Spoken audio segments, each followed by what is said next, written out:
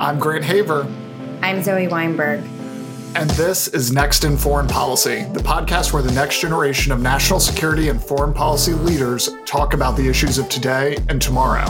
This week, we're joined by Ben Reed, who is the Director of Cyber Espionage Analysis at Mandiant, an adjunct professor at Georgetown University's Center for Security Studies, and he is also the co-lead of the Next Gen Cyber and Tech Working Group. Ben, thanks for joining us. It's great to be here. I just wanted to insert the normal caveat that I'm here in my personal capacity and my views don't reflect those of any of my employers. Curious, how did you become interested in cyber issues? I ended up starting on cyber in graduate school. So after college, was on the Obama campaign and then had worked at the White House in the Obama administration, left that to go to grad school at SIPA up in Columbia. And my summer internship there was at a company called Eyesight Partners. And that was a company that just did cyber threat intel, tracking what bad guys are up to, and went back there after grad school and got a job. And that company was eventually bought by FireEye, which is now fully rebranded as Mandiant. So it's been a lot of business cards in the 6 years I've been doing this, but was familiar with computers and sort of things like that before, came from a more traditional security diplomacy background. And that's kind of why I was brought on to the cyber side to bring that to the table, because it definitely is relevant. But since I've been doing this for 6 years now, have really dug into the technical stuff and work on that more day to day.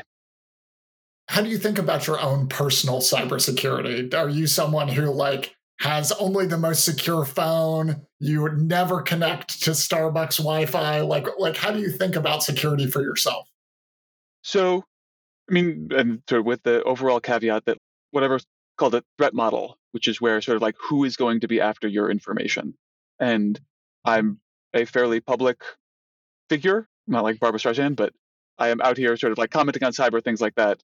I do expect some interest in my personal information. And the two things that I try to do, I guess three things. One is kind of just keep things up to date, apply updates. The second is use a password manager. And that's more for if you count them up, you generally have 100, 200 accounts at various places online, and you can't remember all those passwords. Password reuse is one of the easiest ways for sort of the low-hanging fruit. And then for the really important accounts, my email, social media, things like that, sort of using hardware key-based second factor. I do this for a living, and I know sort of I can be tricked to enter my password at the wrong spot. And so using the hardware key-based two-factor as opposed to the code you can type in on a wrong website, and there's software to kind of type that very quickly and log in. But the hardware-based two-factor kind of defeats that and means that you have to have this physical thing with you in order to log into those accounts. So that combined sort of, and specifically in my case with Google's Advanced Protection Program, which kind of locks down additional things if you use Gmail.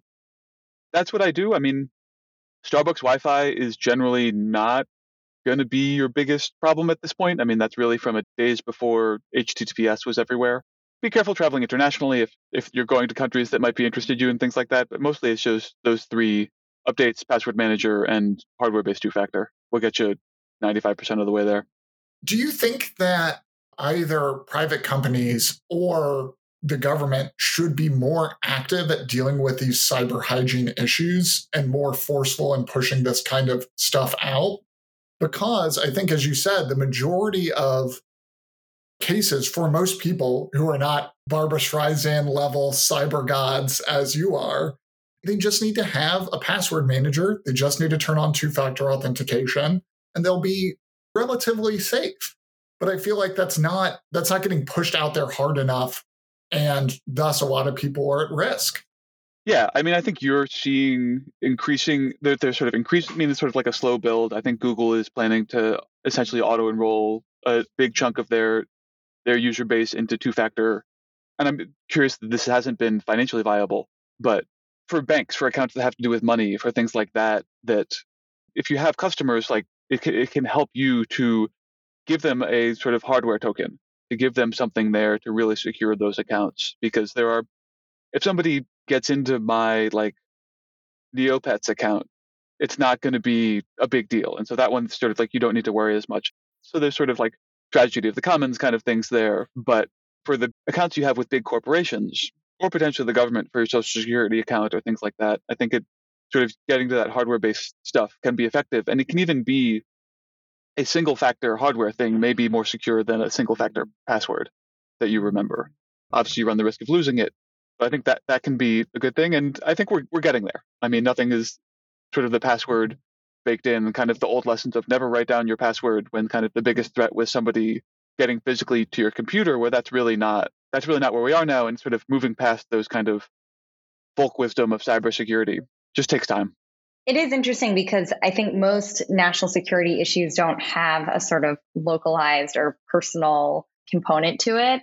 And yet cybersecurity is one of the issues where that is the case, where all of us sort of intuitively understand the risk of government-sponsored massive cyber attacks on government entities, because either we ourselves or people we know have been the victim of some sort of cybersecurity issue or breach in the past on a much more personal level. And that doesn't exist on, issues like nuclear proliferation or things that really only exist at kind of like a federal level. The interactions with both the general public and the private sector are really what give it its own contours. And that's the case from the stuff you talked about with the very local, the ability of a criminal in, 5,000 miles away to steal somebody's credit card number and steal somebody's identity, do something like that, makes law enforcement very tricky. Like if you are a local police department, it is very hard to use the sort of mutual legal aid things to try to get information. And it's very difficult. But it also, because the private sector runs so much of what is the internet, whether it's the backbone getting run by routing companies, whether it's sort of Facebook and Google and Amazon running the infrastructure, even for many government stuff, the interconnectedness between the public sector and the private sector and individuals really is what makes this kind of a fun thing to think about, and also really complicated. I want to get back to the public-private issue in a bit, but stepping back a little bit, I know you do cyber espionage analysis. Can you tell us, what is that and what exactly do you actually do every day? My responsibility for cyber espionage is because of how Mandiant divides up our intel team. So we divide based on actor motivation mostly. So I run our espionage team. My colleague Kimberly runs our crime team. And these groups, there's obviously some overlap with the North Koreans, with sort of APT41, a Chinese group. So there are times when we work together, but they tend to be different ways of acting. And what I mean by cyber espionage is sort of the way we define it is state-sponsored groups sort of working for the benefit of a state that are primarily interested in stealing information. And obviously there's lots of blind cases, and we work with our information operations team when that information is subsequently publicized. And we sort of collaborate across here and across the industry. But the state-backed groups tend to operate in kind of a different way and with different motivations than the sort of criminal groups, where things are much more fragmented. Dmitry Alperovitch, who was the founder of CrowdStrike or a co-founder of CrowdStrike, has often said that we don't have a cyber problem, we have a Russia problem, we have a North Korea problem, we have a China problem. Do you think that's true? Do you think that we don't have a cyber problem? Or do you think that there are some core issues that we still have to solve and that nation states or criminal actors are just taking advantage of a space that favors the attacker?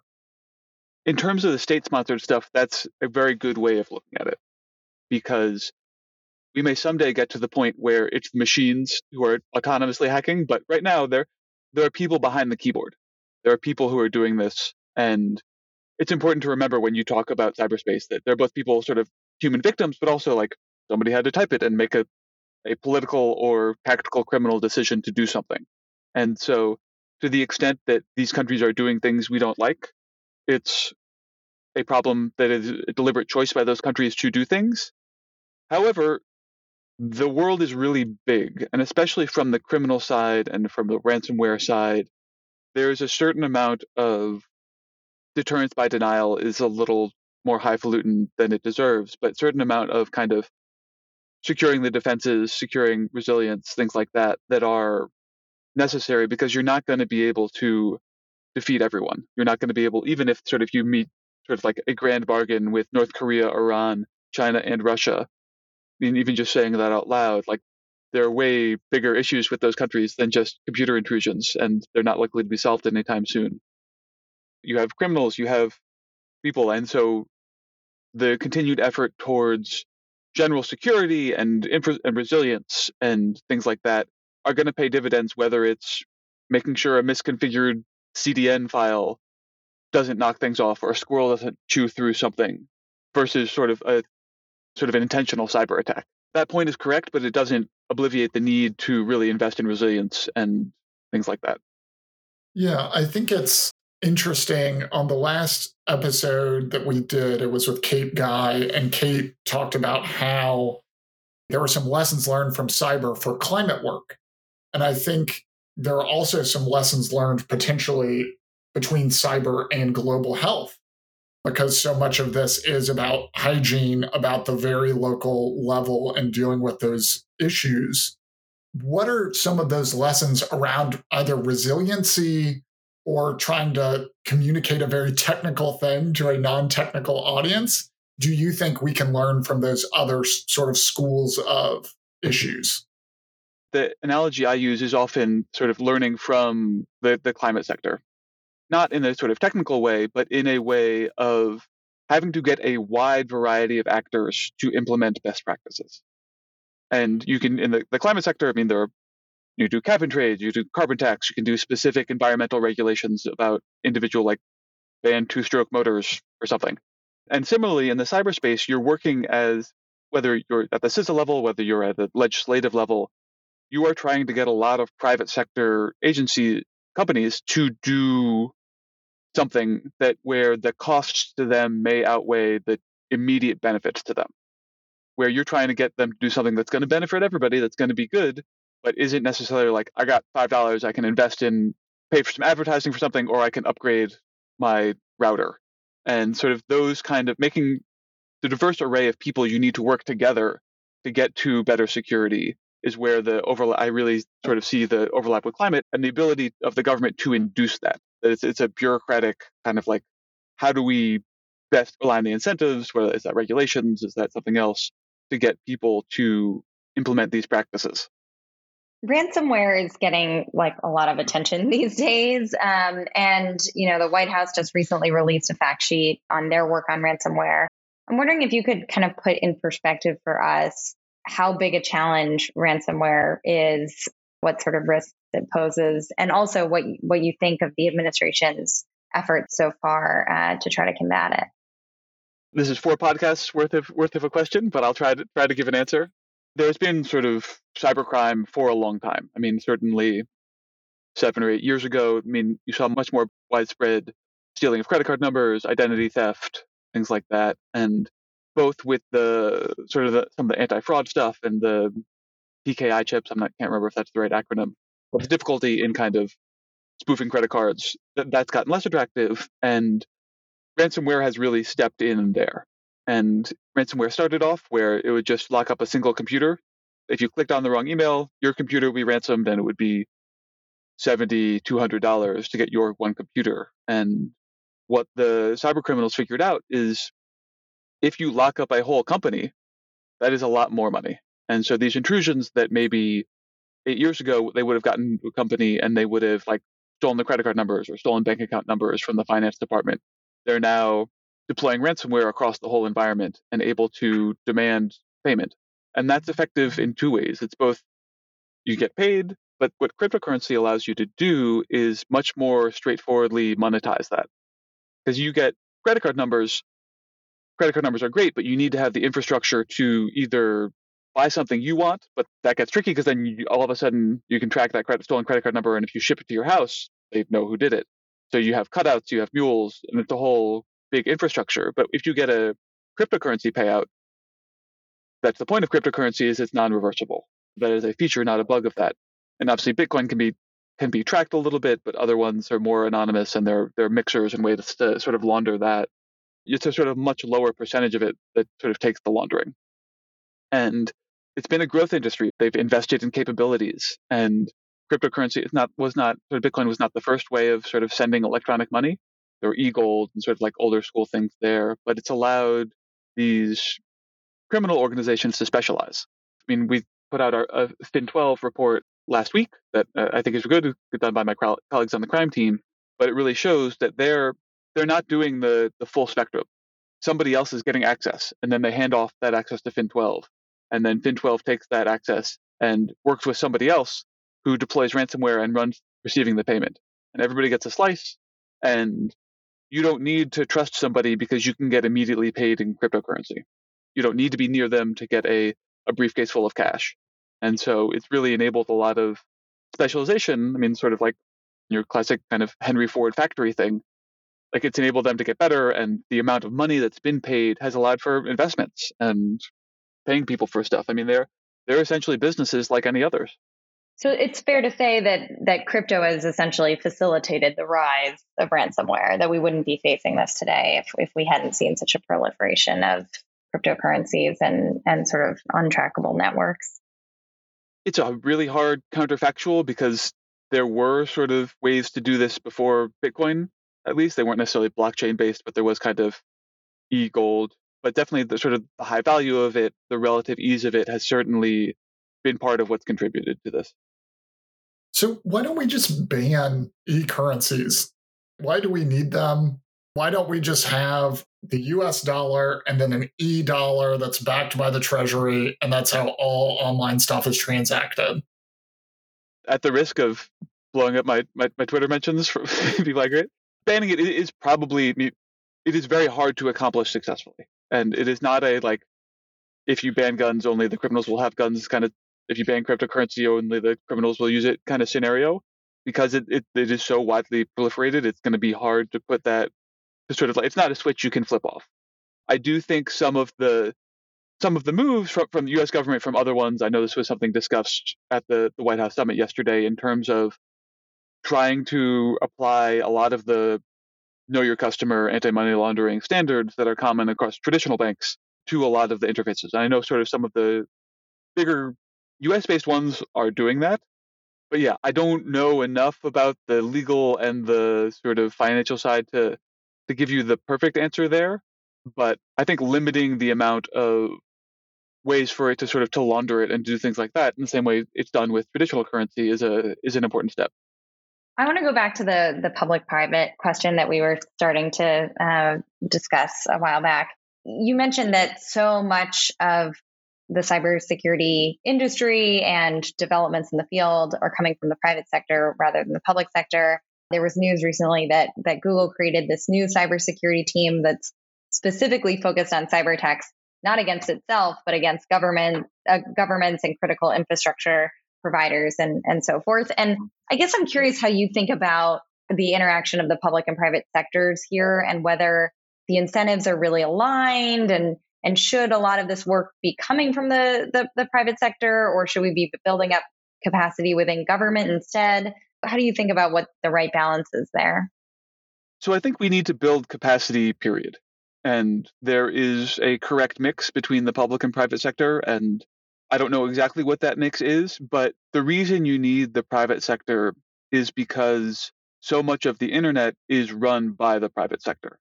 So unless you're going to have a government takeover of the big cloud providers, you need to have them providing some, and companies like mine, Mandiant, Microsoft, Google, AWS, you need to have them have a security function, because especially with the centralization of information in the cloud, some of the patterns, and Microsoft blogged on this with some password spray stuff last week. I know Google reported on some APT28 phishing emails as well, where if you're one even decent sized company, you may see the part that hits you.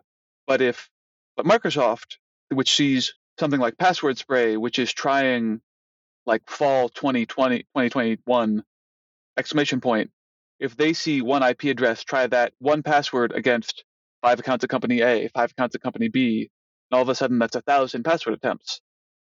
Each company is just going to see 5 missed passwords. They're not going to be able to recognize that as necessarily malicious. People have typos, things like that. But if you're Microsoft and you see one IP address try the same password across 1,000 accounts in 5 minutes, that's going to set off a flag. And so sort of the centralization of telemetry with a lot of this stuff means that it is an opportunity to detect some of that activity that in an individual company, even the best setup, all of the security controls just is going to be hard to see. And also, we don't necessarily want the government watching all of the logins of these 1,000 private companies. So I think having a security function at private companies is needed. And it is good for them to do for their customers, but it inevitably interacts with interstate relations because it's states who are trying to get into some of these companies. And there's important information sharing and important sort of support that the government can give to the private sector when they find out things as well. But I think it's inevitable that the private sector is going to have a significant role because of its role in doing so many of the things online. Why do you think that we are so at risk? Is it that, we just have the biggest attack surface? Is it that other countries have a lot of the resources in-house? They pay more hackers than we do, better hackers than we have. What do you think is it that's leaving America so vulnerable? So I don't think that the US is uniquely vulnerable. So I'm going to dispute the premise of the question a bit. I don't think that the large adversaries are inherently more secure or things like that. I mean, you have edge cases like North Korea where there's just not that much that's computerized. And so you're vulnerable in in that way of not having adopted many of these sort of connected technologies. But yeah, I don't think that sort of China or Russia are that their full stack of corporations are inherently more secure. I think they have had issues. I mean, you can go back to the NotPetya attack, and obviously originated in Ukraine, affected a number of Western companies, but also disrupted operations at Gazprom, presumably unintentionally by the GRU.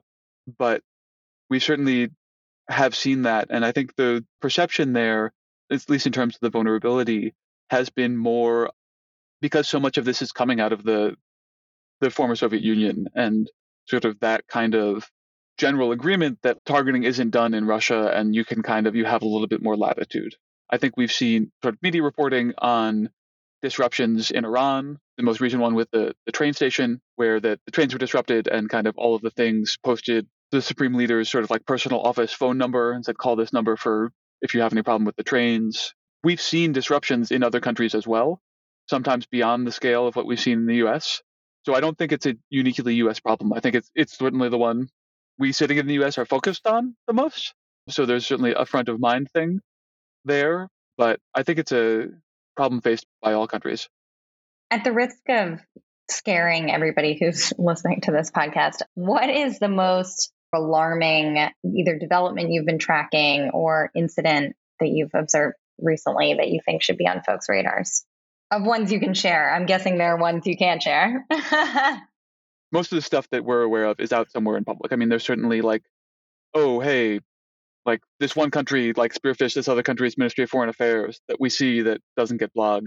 The big picture stuff is reported because it impacts people. There's only so much you can do covertly and not have anyone notice. But whether it's Colonial Pipeline or whether it's sort of some of the hospital ransomware stuff, I think that we're working towards a solution there. I don't think the problem has gone away. There's definitely been some progress. So I think that's going to continue to be a threat. There's not a sort of super big, dark sort of Damocles hanging over us. I think there's definitely cause for, we don't want to be resilient. We want to sort of track this stuff. But most of the sort of really big disruptive events have been done in situations where there were already some other thing going on. Obviously, the Russian stuff in Ukraine, the Saudi Aramco, Shamoon stuff, Operation Ababil, things like that. There was high tensions before. And yeah, I mean, the thing I go back to is Operation Ababil or things like that were disrupting the US were bad, but not any worse than the sort of alleged Iranian plot to blow up Cafe Milano in Georgetown. That would have been real bad too. So it's uncommon that we see people going so far beyond what they would do otherwise in the cyber realm. Now, if you step back, there's bigger picture espionage stuff, sort of long-term strategic competitiveness that are a big problem, but that's a decade-old problem that we are continue to deal with and things like that. But there's not some hidden thing that I know about that isn't on people's radar, I guess. On the flip side, so that we can close on a more positive note, is there any exciting new work, tools, defensive capabilities, startups that you're seeing in the cybersecurity space that you're really excited about or that make you feel optimistic? Cybersecurity is a very big space, and very obviously after this podcast, don't have all the answers. I mean, I think that the most optimistic stuff, I think, is, the progress on identity management. I mean, that's so much of what's important. I mean, two-factor keys sort of continuing to get there, two-factor authentication. I mean, I think the SolarWinds stuff was a big intrusion, but was caught and sort of has been dealt with, and they've come back and doing different things, and we're continuing to combat them. But these things are out there, but they are being found. It is a give and take and things like that. But I do think that sort of investing in security, it's a long tail in terms of the legacy of stuff and things like that. But I do think it is on people's radars. It is sort of being baked in. You have increasing it, and this is going to turn really technical and nerdy in a sec, but sort of the increasing adoption of memory-safe languages versus sort of more historically not. And the internet and sort of computers are such a pyramid built on the 70s, 80s, 90s that are getting done, but sort of the work to sort of secure that and sort of retrofit things is continuing. But I do think it is definitely moving forward. It is getting better. So I don't have a specific startup to shout out or things like that, but I do think we are making progress on the defensive side. Well, with that, let's turn to our final segment where we all talk about something we're following. Zoe, what are you following this week? I've been following developments at Guantanamo. It was just recently reported that there are 2 more detainees that have been cleared for release from Guantanamo. And this is of great interest to me because I actually spent some time in 2018 working as a legal observer in Guantanamo. And so I think I followed the legal proceedings more closely than most do. And there's now 39 detainees who are left there. There was about 44 when I was there in 2018. So the numbers are coming down, but I think there's still a very unclear path to closure of the facility, and a lot of lack of clarity around how this story ends.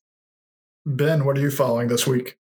So in a very different direction, we finally got in the mail the book that I think I had joined the Kickstarter with a couple of years ago, and so now my children are a little bit older. But the children's Clausewitz book that I think has been floating around, and there's limited how much I can read it. I have a 5-year-old and a 2-year-old, and so the 5-year-old will listen. The 2-year-old, likes the pictures of bunnies and things like that. But it's been a fun read, and been fun to sort of revisit sort of that book, which I read in grad school and things like that through a very imaginative presentation of it. So children's Clausewitz is the thing I'm tracking.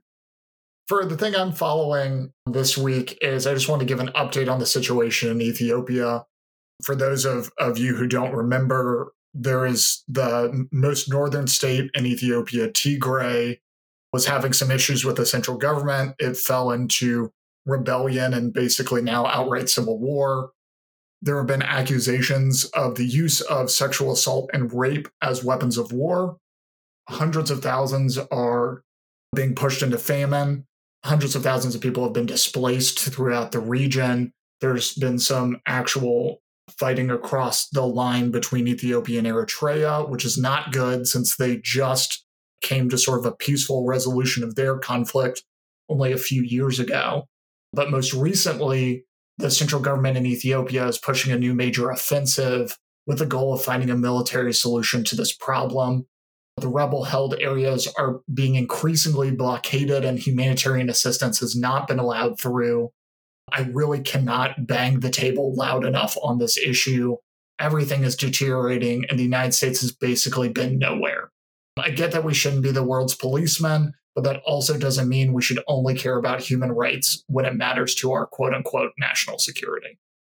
But with that, thanks for joining us. Next in Foreign Policy is produced in cooperation with Foreign Policy for America's Next Gen initiative. Please be sure to rate, review, and subscribe to the show so that more people can find it.